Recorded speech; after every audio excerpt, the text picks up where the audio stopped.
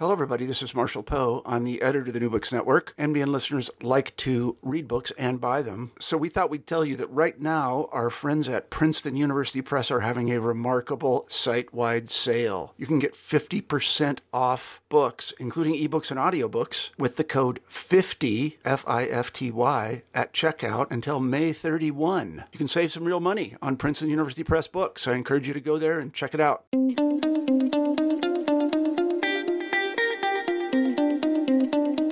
Can we live without the idea of purpose? Should we even try to? Immanuel Kant thought we were stuck with purpose, and while Darwin's theory of natural selection profoundly shook the idea, it was unable to kill it. In fact, the belief in teleology seems to be making a comeback today, as both religious proponents of intelligent design and even some prominent secular philosophers argue that any explanation of life without the idea of purpose is missing something essential. In his book, On Purpose, Michael Ruse explores the history of the idea of purpose in philosophical, religious, scientific, and historical thought, from ancient Greece to the present. He argues that three distinct ideas about purpose have been at the heart of Western thought for more than 2,000 years, and then he traces their profound and fascinating implications. Along the way, Ruse takes up tough questions about the purpose of life and whether it would be possible to have meaning without it, revealing that purpose is still a vital and pressing issue. Professor Michael Ruse is the Lucille T. Werkmeister Professor of Philosophy and Director of the History and Philosophy of Science program at Florida State University. He has written or edited more than 50 books, including Darwinism as Religion, The Philosophy of Human Evolution, and The Darwinian Revolution. He's here with me today to discuss his latest book, On Purpose. Hello, everybody, and welcome back to New Books in Secularism. My name's Carrie Lynn Evans, and I'm joined today by Professor Michael Ruse to talk about his book, On Purpose. Michael, thank you so much for joining us. It's a great pleasure to be with you. Just to start, can you tell us a little bit about yourself and how you came to work in this field? Well, I'm a philosopher, a philosophy professor. I've been a philosophy professor for 50 years now. As you can tell from my accent, I was born in England and raised in England. But when I was 22, I emigrated to Canada. I arrived in Quebec City, actually, in pouring rain on September the 17th, 1962. I went to McMaster University to do graduate work and ended up at the University of Guelph in 1965, where I stayed until 2000, when I took a job to avoid compulsory retirement down here in Florida. I've always been interested I'm a philosopher of science, and I've always been interested in biological science, particularly in evolutionary biology.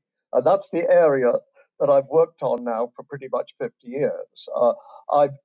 Because I'm a philosopher of science, I'm part of the generation that was very much influenced by Thomas Kuhn, who stressed that if you want to do good philosophy of science, you've got to do good history of science.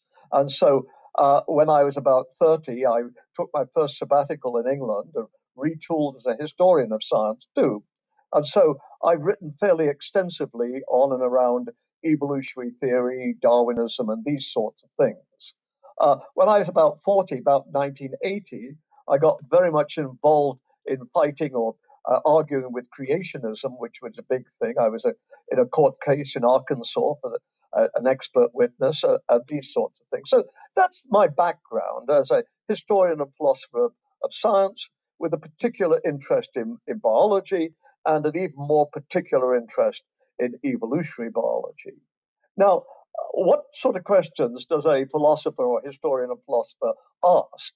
Well, I'm not a scientist, so I don't go out and study fruit flies, just to take an example. What I do, and I'm not a sociologist, so I don't go into the lab and, for instance, discuss the sort of relationships in the lab. I mean, what sort of roles do the graduate students have? Are there many more women in biology than there are in physics? All of those sorts of questions. I mean, those are more sociological. My background is much more, as I say, as a philosopher. So I'm going to be asking the sorts of questions that philosophers ask, namely, what is the nature of biological science? In particular, what is the nature of evolutionary biological science? And is it a science, say, like the physical sciences? Now, that's a philosophy question, not a science question. The scientist, the physicist, goes and looks at his planets or her planets. The biologist goes and looks at his or her fruit flies, and they do the work. Then along comes somebody like me and says, now, are these people thinking in the same sort of way? Or does looking at organisms, for instance, require some kind of special insight or methodology or something like that that is not called for in the case of the physical sciences?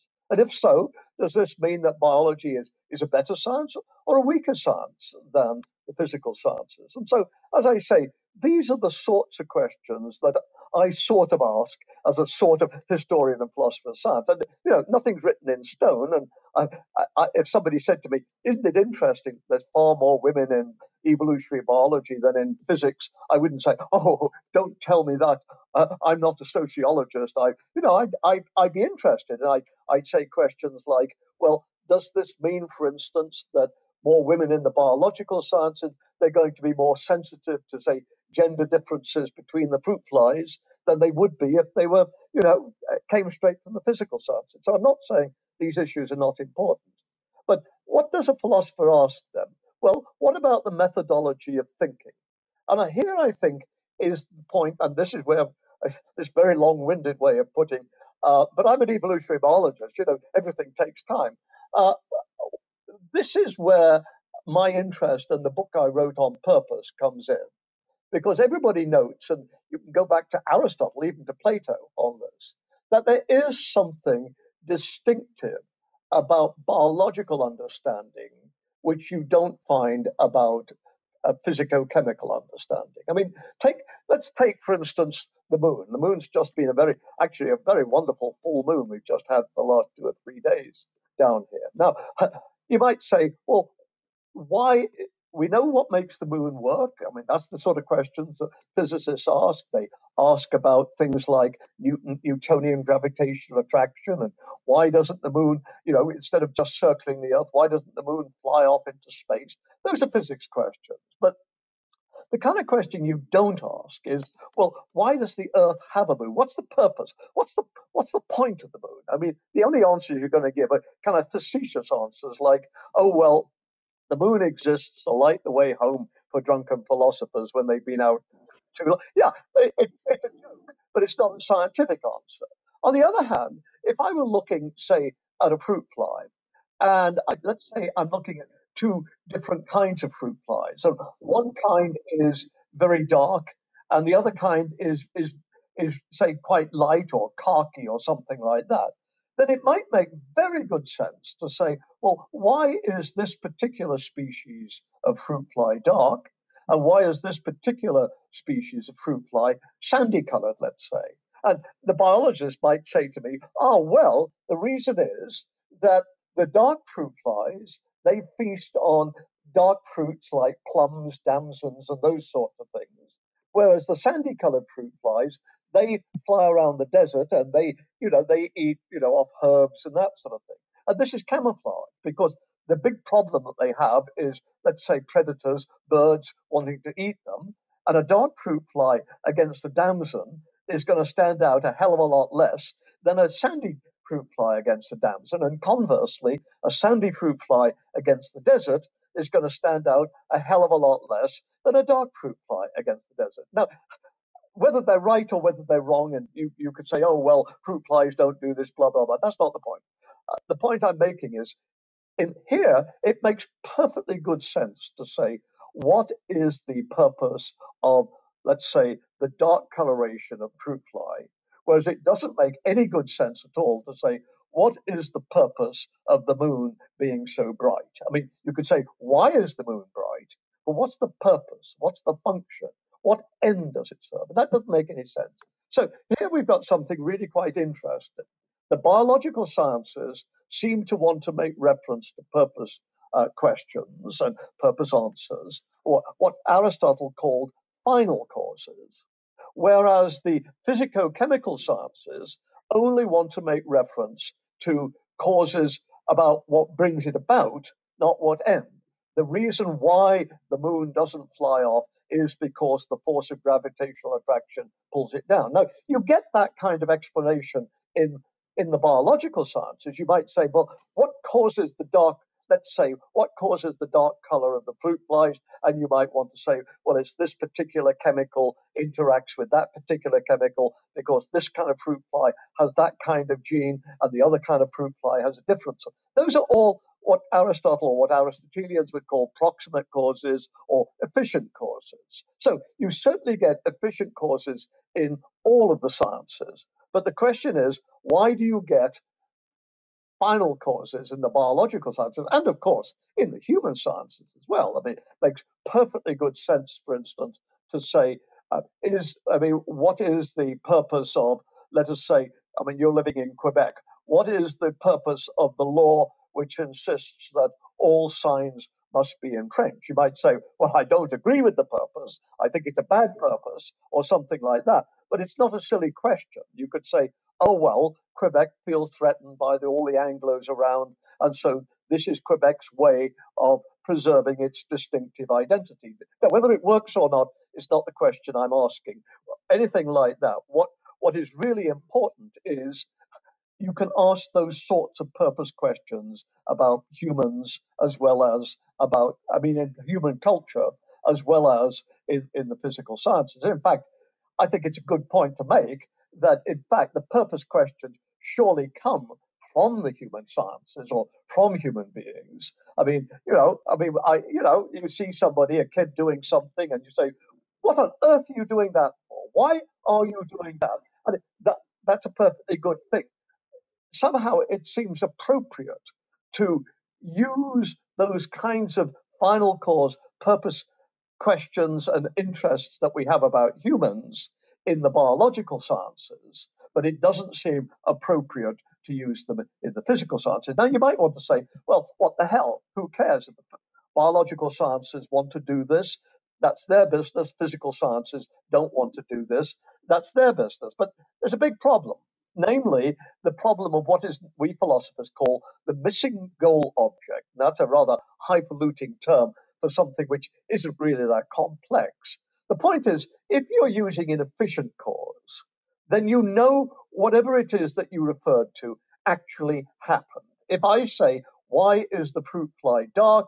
And the answer is because it's got this kind of gene rather than that kind of gene, and this kind of gene triggers the production of this kind of chemical, which causes this kind of reaction, which makes for darkness. And if it's got a different kind of gene, a different chemical, different reaction makes for sandiness. Now, the point is, even if the fruit fly, gets eaten immediately, you know that those genes were there, and that's fine. But what happens if, for instance, the fruit fly sets off all happy, or nice, rather like the walrus and the carpenter and all those oysters setting off for an afternoon out. And the trouble is, the poor old fruit fly gets eaten before he gets to the damson, or the poor old fruit fly gets eaten before she gets out into the desert. You're explaining the one fruit fly by being dark, by the fact that it's good camouflage against damson plums, which are dark, and the other fruit fly against the fact that it's good camouflage against sandy, sand dunes, which are bright. And yet, in both cases, the fruit flies never got to the damsons, never got. And so you're explaining it in terms of what seems to be non-existent causes. Now, what's going on here? You can't explain something in terms of the non-existent. So flip back to humans. Why is, let's say a student desperate to get an A in this course? And somebody says, oh, well, they hope to get into medical school. The only way they're going to get into medical school is if they've got a straight A transcript. So they are working hard now to get an A now in order to get into the medical school this time next year. But what happens, for instance, if the student, let's say this summer goes off on another trip or does some sort of intern thing, and at the end of the summer says, I don't want to be a doctor. I want to be, let's say, I want to be a lawyer, or I want to be a stockbroker. I want to make money, or something like that. In other words, the student's working hard on the A now in order to get into medical school next year, but in fact never does get into medical school. But we can still say there's no problem there because what caused the student working hard now was the thought of getting into medical school. In other words, what's motivating the student at the moment is not the actual non existent getting into medical school, but the very real existent desire right now to get into medical school. But of course, nobody thinks that the fruit flies, one little fruit fly says, oh, I want to be black. And the other little fruit fly says, oh, I want to be sandy. And you say to them, well, why? Because I'm going to go and eat off, I'm a fruit fly. I'm going to go and eat dams and plums. And the other one says, I'm a fruit fly. And believe it or not, fruit flies eat cactus, and I'm going to go and eat cactus. Well, of course they're not thinking that. No, exactly. It does seem to present an entirely different picture within the human sphere, and as you point out in your book, it's a thing that humanity has been grappling with for a very long time, and in a lot of cases, religion has kind of filled those blanks for people by adding an outside purpose, even, and. And so the purpose of your book here that we're talking about is you really trace that history of how change or thinking about our purpose has evolved over time. Yes, very much so, very much so. So the point I'm making, Carrie Lynn, is at the basic level, we get to religion and these things in a moment. So at the basic level, the book is trying to lay the groundwork. I'm trying to say we have these kind of explanations. They seem to be forward looking. They're not necessarily always, but don't think that that means you're explaining in terms of the future. You're explaining in terms of the present. In the case of humans, you're obviously doing it literally by the fact that you've got these thoughts about the future. In the case of fruit flies, fruit flies don't have thoughts, but you're doing it metaphorically because this is the way they behave. They behave as if they were thinking. And that, we often do a lot of as if we were. So what I want to do is explain teleology or final causes, purpose, in sort of in natural terms, without having to invoke spirits or fruit flies thing or anything like that. Now, of course, what I then want to do, obviously, is swing back to the humans, and that's what I do in the book. And this brings in the whole question of secularism and those sorts of things. And of course, then I want to raise questions like, well, what is obviously some things are very easy, aren't they? I mean, what is the purpose of having eyes in order to see? What is the purpose, let us say, of liking to eat? Let's say, what is the purpose of liking to eat poutine or something that I don't know whether you do actually, but a good cook. All right, what is the purpose of liking to eat pizza, but you don't like to eat a pile of excrement? I mean, that's kind of vulgar and nasty, but no, I'm trying to make a very serious point. Why is it that you say, yeah, I'd love to have a piece of pizza, but if somebody said, well, here's a nice pile of poo, I've just put it in the microwave and it's hot and steaming, I very much suspect that you'd say, ah, not me. Now, and so obviously, but the point is, it's easy to explain that, isn't it? Because the simple fact is, eating pizza is good for you, and eating poo is not good for you. And so you can see why your biology has made you that sort of way. Now, what I want to do then, of course, as a philosopher, is start to move into issues like ethics and those sorts of things. Why do we think morally? And then, of course, as a philosopher of science, philosopher of religion, I then want to move on from ethics onto religion. And I ask questions about purpose and do you have to have religion in order to have purpose, or can you have life which is purpose without religion? So, as I say, these things are all very much a progression.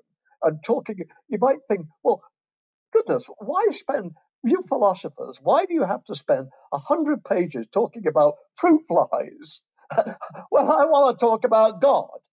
And the answer is, it's like any field. You say, hang on, friend, learn to walk before you try to run. In other words, let's get the basics under your belt and get to know them properly and deal with these issues, and then, as it were, move on sequentially. So, I mean, ethics, I think, however you do it, is fairly straightforward, particularly from a biological point of view. Namely, that if what did Benjamin Franklin say when he signed the Declaration of Independence? Now then, gentlemen, we must all hang together, otherwise, assuredly, we will all hang separately. In other words, working together is a good thing from a biological point of view. And of course, what's interesting is, despite all the fighting that humans do, we are an incredibly social species. Look at us right now. Here are you and I chatting away quite happily. I mean, if we were orangutans, we wouldn't be doing this because orangutans are very asocial. But humans, even in the internet age, even more so in the internet age, you try to run a class now, those little buggers have got nothing but iPhones. But what are they doing? They're communicating with others. They're talking to their boyfriends or their mums, or they're looking at the news. Or, I mean, in other words, they're in the human world. So humans. It seems to be our first order of business, actually, with technology, is to expand our ability to communicate. Absolutely. But notice how all this technology, I mean, you might say, yes, but these kids go around, they don't even know where they are because they've got earphones on and they're listening. That's true. But notice at another level, they're very much integrated into the meme pool, let's call it that. In other words, they're very much part and parcel of being part of human. So, as I say, something like ethics, I think, is fairly easy. But then you push on, but to the very distinctive things, and I hardly have to say to somebody in Quebec, which of course was for so many years, at least until the sort of secular revolution of the 1960s and so, where Quebec was an intensely religious society. And of course, I live in the American South, and boy, are we, religion, my goodness gracious me, on a Sunday morning, you can't sleep in because of the bloody bells going. Um, so then the question is, well, what the hell is the purpose of religion? I mean, and of course, one answer would be, well, because it's true. Well, yes, but I mean, I don't know when you last saw God, or when Jesus Christ last, turned up for you at supper time or something like that. So then obviously religion is let's say something a lot more amorphous than, let's say, eating a piece of pizza. I mean, why eat a piece of pizza? Well, because if you don't eat, you're going to die. But why go to church? Why think that Jesus, the body and blood of Jesus appears when the priest, in the mass, even though it doesn't appear? Why be against homosexuals? Why think that women should obey their husbands? All of these sorts of things. Well, because of religion. And so here I think we've got some interesting questions, which certainly bear on the sorts of things that you're particularly interested in. Namely, does religion have a purpose? Does it have a function? And I guess my answer would be, well, I think in certain circumstances it certainly does, and it certainly has. I think anybody, let's say, who looks, let's say, at the European Middle Ages, let's talk about the European Middle Ages, life was pretty bloody awful. You didn't live very long. You were hungry a lot of the time. It was red. If you had a famine, if the crops failed, half of you starved. There were diseases. There were all these awful, awful, awful things. So what helped people to keep going? What helped people to give meaning to their lives? Because if you look at people in the Middle Ages, you don't necessarily get the impression of people going round looking, just really glum all the time, as though, let's say, as all of us lefters looked last year when Trump won the election. My God, if you wanted to see people who were miserable, go on to any university campus, except perhaps Liberty U. But I mean, the Middle Ages, of course, there was misery, but at the same time, clearly, there was a lot of joy, a lot of happiness, a lot of meaning to life, a lot of festivals, a great joy about having children, and if you look at the books, even dying was the great social event of all time. And so You ask, well, why was this? Well, obviously, because they were caught up and they had this very elaborate Catholic religion, which infused their lives with meaning, that there was a purpose to life, that there was meaning, that you weren't just here and, that's all it is to it. Having children is a good thing. God wants you to have children. Falling in love, having a wife, raising a family, these are good things. These you working hard. Didn't Jesus tell us to use our talents? Obeying God, listening to the priest. Didn't St. Paul tell us to do just these sorts of things? Helping a neighbor. Didn't St. Paul say faith, hope, and charity? But the greatest of these is charity, love, and death. Well, death is scary, it's frightening. But didn't Jesus say, to the worst of the sinners on the cross, tonight you will be with me in heaven? So clearly, religion had a purpose and had a function. But of course, we don't live in the Middle Ages, do we? We live in the 21st century. And so then the question is, things had purposes, but maybe we don't need them any longer. I mean, that's the way things have happened. The appendix was needed at one point, but nobody needs the appendix now. Maybe religion is something which is out of date, something which we don't need, something which has just run its course. Maybe it's even counterproductive, like the appendix when people get appendicitis. And certainly, I think a lot of us would feel that there are times when religion certainly is counterproductive. I mean, I hardly have to tell anybody coming from Canada about the horrendous issues there have been with the Catholic priesthood and brotherhood over the abuse of children. The Christian Brothers in Newfoundland, a case in point, horrendous sexual abuse of children, by people, not people, I would say, who are inherently bad, but were caught in a situation where they were supposed not to have sex, where they lived all men together in isolated sorts of ways. And, they broke down and did things that they very much should not have done. And whilst I don't want to exonerate them or say that they were not responsible, I think, you'd have to be blind not to say that let us say, the unnatural way in which a Christian brother was living in Newfoundland would be something which is, which leads to people doing these sorts of things. So there's a case where you might want to say, and obviously somebody like Richard Dawkins would say very strongly, where not only has religion outlived its purpose, but it's become positively non-functional counter-purposefulness.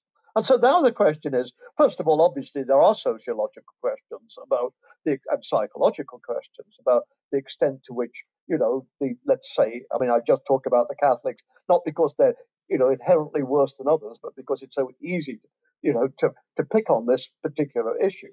I mean, sociologists and psychologists clearly are going to weigh in on the extent to which trying to live a celibate life is going to be something which leads to sexual abuse. Because we all know in England, there was always, as I was growing as a kid, there were all sorts, the vicars who were scoutmasters were always doing naughty things to the kids. And I suspect most of those vicars were married. So, so there are those sorts of questions. But there are also questions, I think, which are raised where if, in fact, you do think that religion is counter-purposefulness or counter-purposeful in some sort of sense, can you live without religion? Can you have a life of purpose without religion? And those are some of the issues that I deal with at the end of the book. And, in the best of all possible ways, my final chapter of this book is the first chapter of my next book, which is going to be a little book on the meaning of life, which is going to deal explicitly with issues like, can one have a life of purpose without, not only without Jesus, but without Yahweh, without Muhammad, without the Dalai Lama, without reincarnation, without any of these sorts of things. Can we have a life of purpose if we came from an eternity of oblivion and, in a year or two, in my case, probably much, much less than yours for me than for you, because I'm 77 already. But, are we going to an eternity of oblivion? Does it make sense to talk of purpose, as it were, between the two endpoints? And so these are the sorts of issues I'm trying to deal with. In fact, I want to argue, yes, I think one can. I'm not sure that everybody's going to think that this is enough, but I think then I'd say, well, I'm sorry, friend, you better take this because you're sure as hell not going to get anything else. But you can have purpose, I think.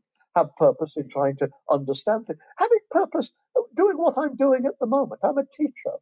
I want to spread. I've got ideas. I want people to listen to what I'm saying. I don't want people to agree with me.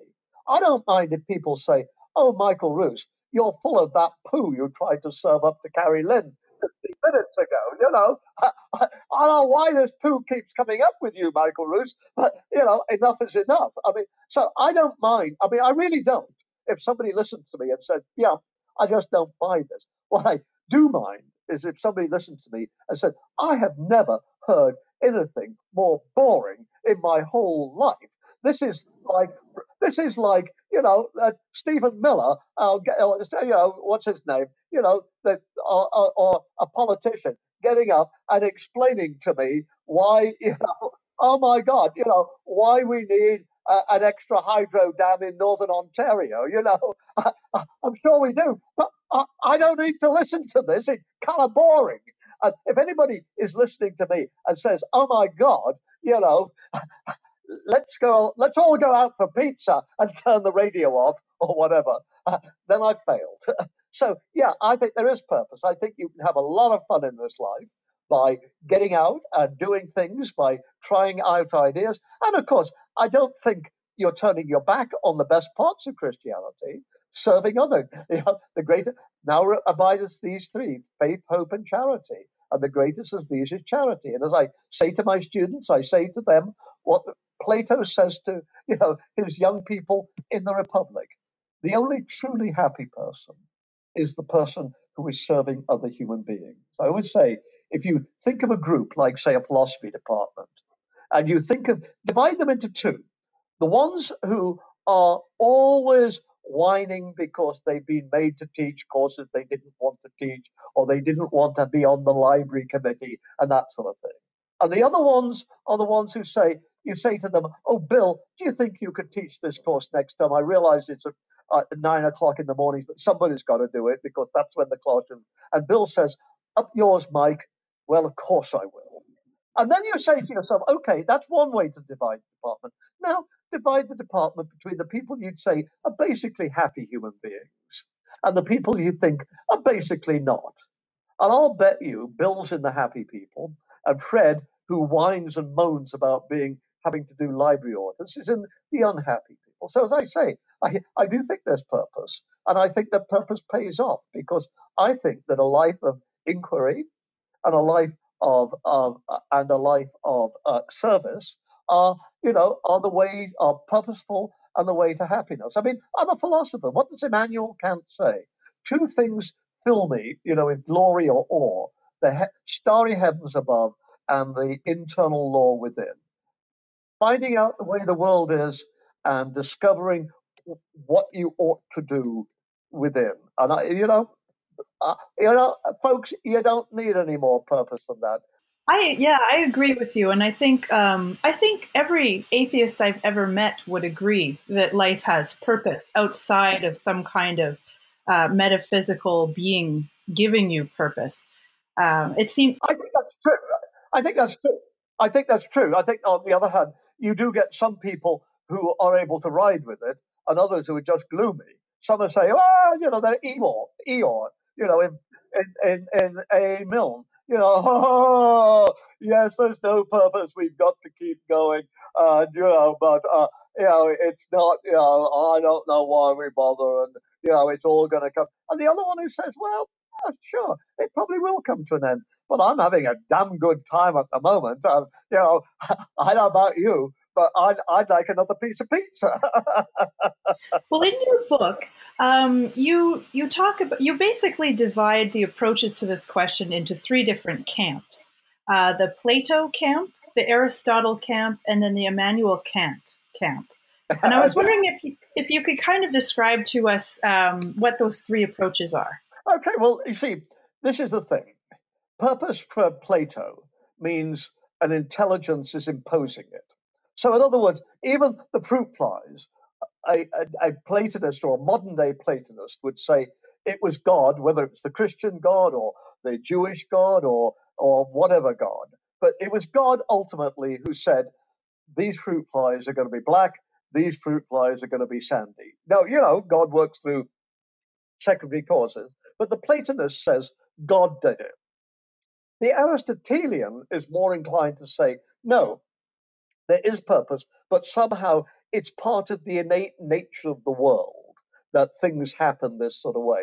Now, you might say, yes, but it can't be because, Descartes taught us that, the physical world is just the physical world and the mental world is something separate. So the physical world can't have purpose because it's just molecules in motion. Well, I think today, a modern day Aristotelian would say, hang on, my friend, we know that you can't separate mind and body like that.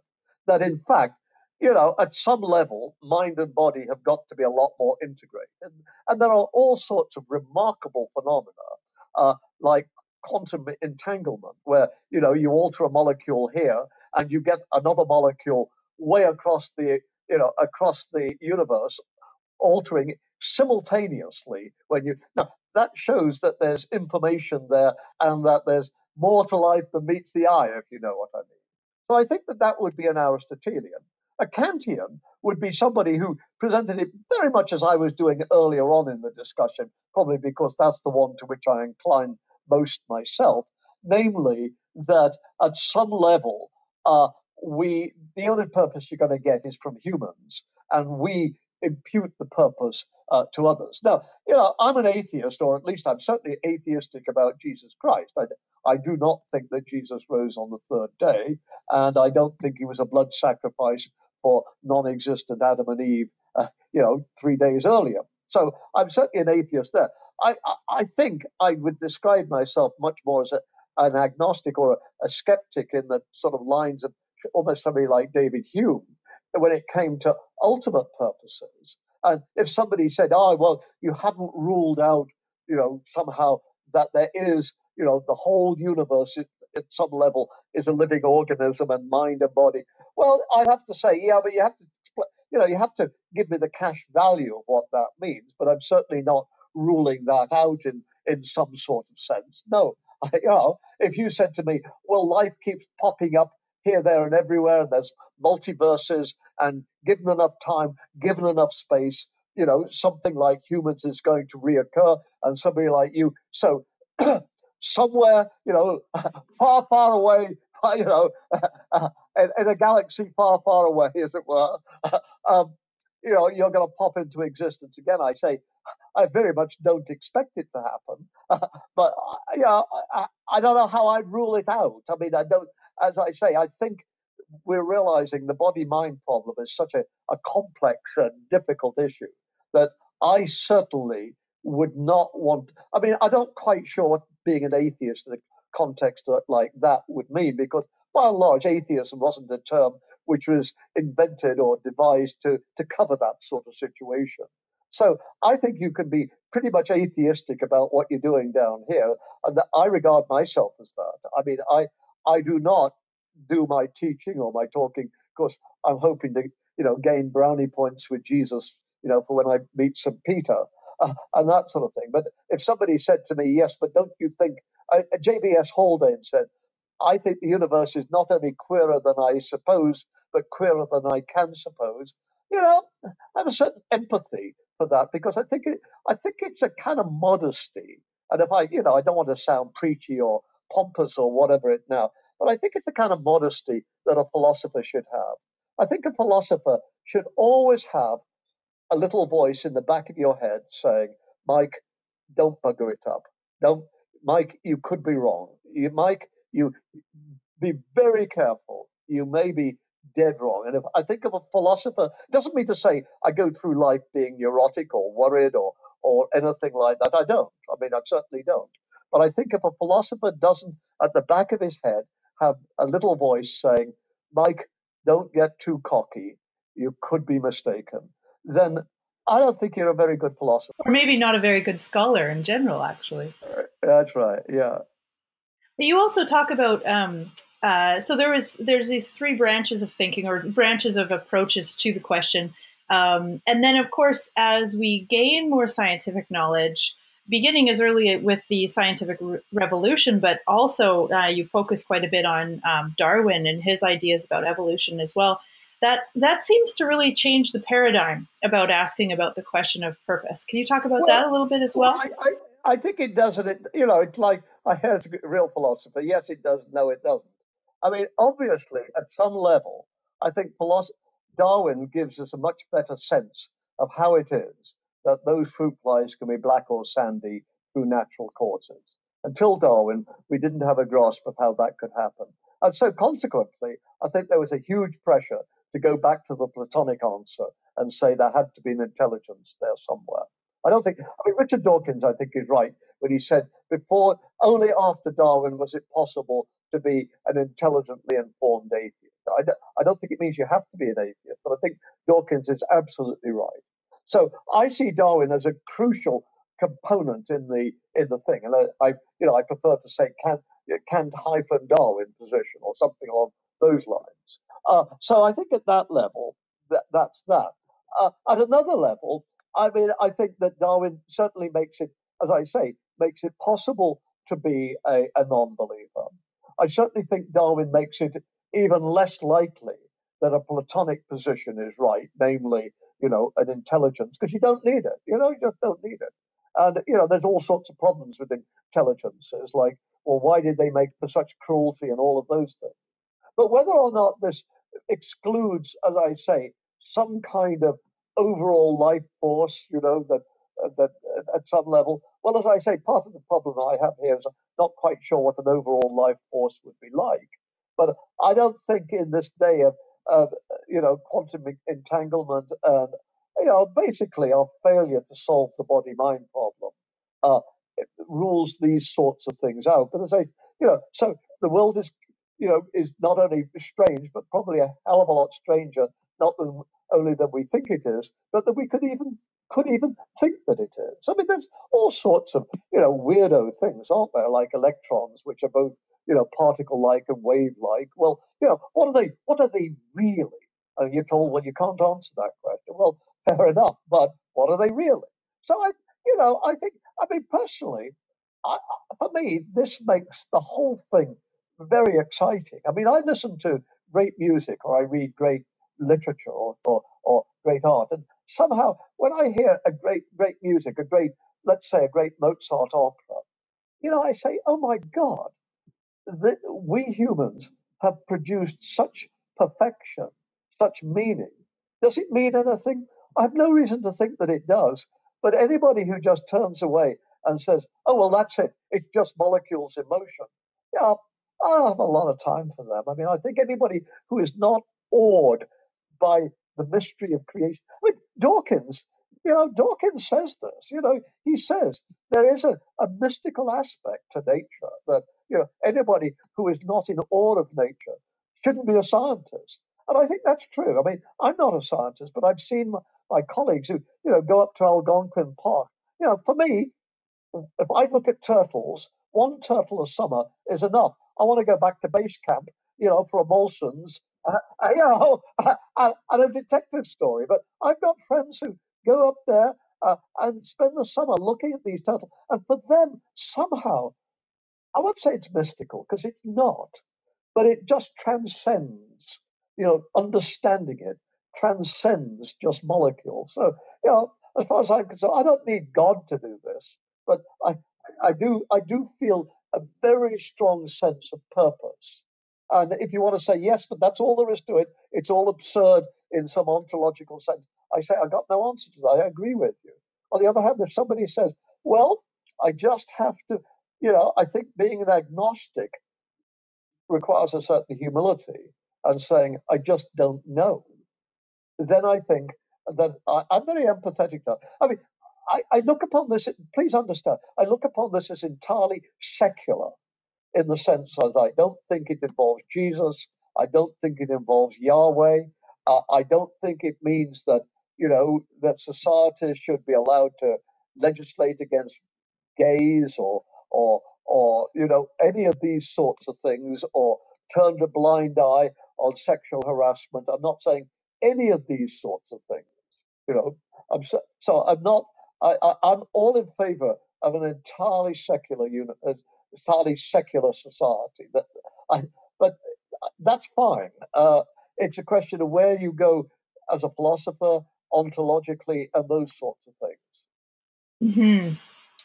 I wanted to ask you too about in chapter 10, you talk about the additional problem that the consideration of sentience brings to the question.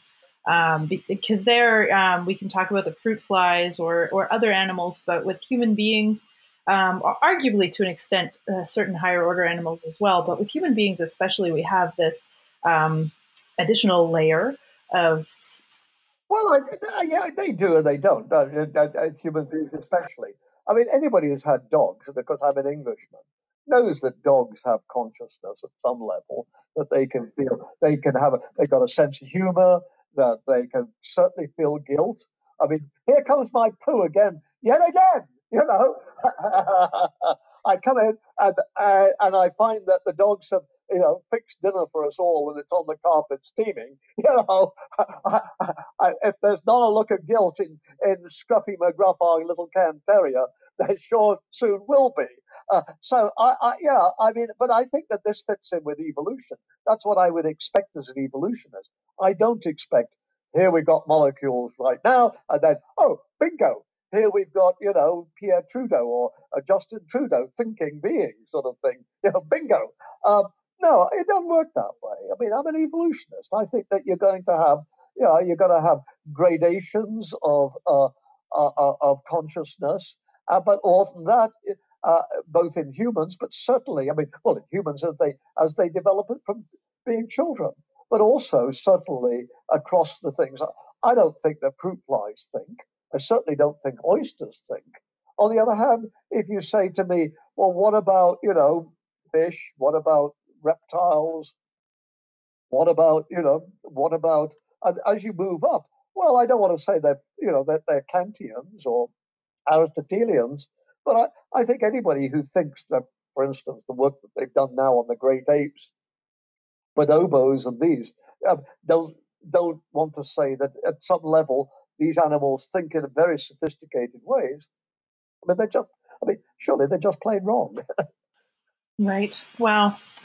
Well, you had mentioned or alluded to briefly before the direction you're going with your next project and how it kind of takes off where you end with this book. I was wondering if you could tell us a little bit more then about your concluding thoughts about finding purpose and morality.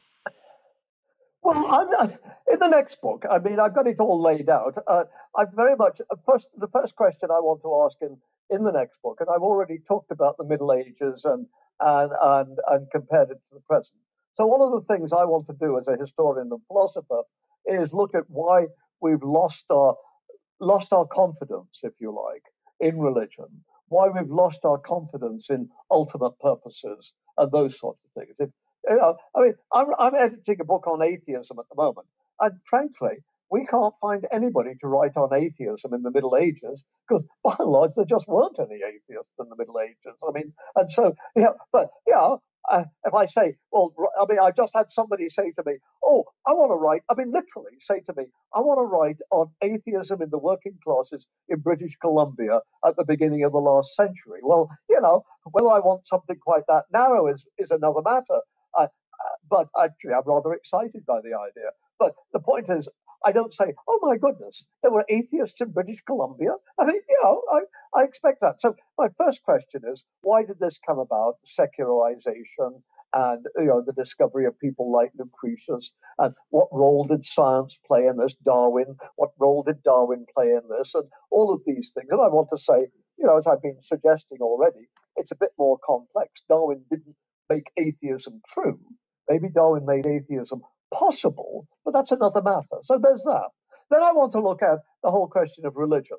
And I want to say, well, to what extent does religion give us the answers? And actually, I'm going to look not just at the Christian religion, but I also like to look at Buddhism as a contrast, because Buddhism doesn't have a creator God, and yet it does have transubstantiation and the idea of achieving nirvana and these things. So you certainly get purpose there. So I think it'd be very interesting to look at what purpose means or can mean to a religious person. then what I want to do is move on to look at people, I think, like Julian Huxley in the last century and Edward O. Wilson in this century, people who, and I think Dawkins to a certain extent, who want to say, well, evolution in itself gives us purpose, that evolution is progressive, it led up to humans, and that therefore, clearly, then, our moral obligations are to preserve, to cherish humans, to make sure they don't fall away. That, for instance, the rainforests in Brazil, we must preserve these because humans need the variation and these sorts of things. I want to look at this. I'm a little bit critical of a lot of this because I'm very dubious about notions of progress. I'm not.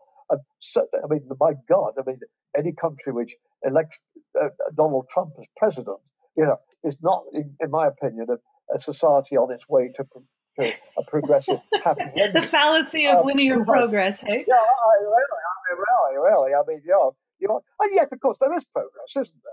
I mean, you're a woman, and 150 years ago, you sure as hell wouldn't have been given the kind of education, the powers, the authority, or whatever that you're interviewing me, and I don't say to you, oh, well, sorry, Carrie Lynn, but do you have a man working there? I'm not really very comfortable talking about these sorts. I mean, we've moved on, so there is progress. Oh, there is. So I'm looking at some of those, but then I want to look and say, well, if there isn't, where do you go from there? And at a certain level, I'm not an existentialist, but I was always, from youth on, very influenced by Sartre's existentialism as humanism. The idea that basically we're responsible for our own fates, and there ain't no external helps. That what we do with this life is what we make of this life. And, what did Shakespeare say? The fault, dear Brutus, lies not in our stars, but in ourselves. And I've been a college prof now for over 50 years, and without wanting to show off, I feel, as my life obviously is going to come to an end, I do feel I've had purpose in my life. I've been lucky. I lived in the half of the 20th century where there weren't two world wars. I lived in Canada most of my life, which I think is a wonderfully decent society where people care about each other, and all of these sorts of things. So I've been very fortunate. I've had my health. I've had, I know my first marriage wasn't, but my second marriage has been, sublimely happy. My wife she's not really across the room nodding and saying, okay, holding up a big. My wife is actually not across the room, holding up a big chart saying, and now praise your wife, Lizzie. I will praise my wife, Lizzie. I don't need the placard. But I've been hugely fortunate. But at the same time, I feel, from a Sartre point of view, that I've been able to find purpose in my life because I've been able to create it. And, it's so much more worthwhile than if I'd spent my life, a job here, a job there, and, always a little bit on the shifty side. I'd had, a couple of illegitimate children that I hadn't bothered to care about very much. And I left my first family, and, they really had to live down at the Salvation Army. And, I think that would have been a life without proper purpose. And I haven't had that sort of life. So, as I say, I'm not showing off. I'm just trying to, find some understanding of how you can achieve purpose. And obviously, if I felt the kind of life that I've been leading didn't lead to purpose, I shouldn't be talking now, or at least, I'd be the biggest hypocrite that the world has ever known. But then maybe I should have gone into politics. Anyhow, there you go. Well, Michael, we've taken up a lot of your time, and I want to thank you so much. This has been a really fun interview. Thank you so much for coming to talk about your book. Oh, that's wonderful. And Carrie Lynn, I'm so happy. Just at the last moment, I heard a Canadian inflection in your voice, so I know that you really are genuine. You really do exist, and you're not a member of the Tea Party who's interviewing me, pretending to be a nice, decent humanist, but who's now going to take all of this and use it on Twitter and give it to Donald Trump so he can let it all out tomorrow and chop it into pieces really nice and make a video. No. Nobody in the Tea Party could mimic an authentic Canadian. Oh, that's excellent. That's excellent. I find that fantastic that you have some experience here in Quebec as well. My roots are American originally, funnily enough. But I've been in Canada since I was 2 years old. So very close to you. You sound it. Okay, there you are. Very close to me. Oh, you're not that old, Terry Lynn. You're not that old. Nobody's that old. All right. Well, thank you so much, Michael. We'll say goodbye. Goodbye to you. I want to thank you for listening to the podcast today. Once again, I'm Carrie Lynn Evans, and I've been speaking with Professor Michael Roos about his book, On Purpose. You can follow him on Facebook for updates about his speaking engagements and further publications if you search for Michael Roos, spelt R-U-S-E. Also, be sure to like the New Books in Secularism channel on Facebook and follow the New Books Network on Twitter, where you'll see every time we post a new interview. We also now have a handle just for New Books in Secularism as well. I believe it's at New Books Secularism. You can also find me on Twitter at Carrie Lynn Land. That's at CarrieLynnLand, where I generally post about science fiction and science and tech news. Did you find this book fascinating? Let me know. I'd love to hear what you think. Goodbye, until my next conversation about new books in secularism.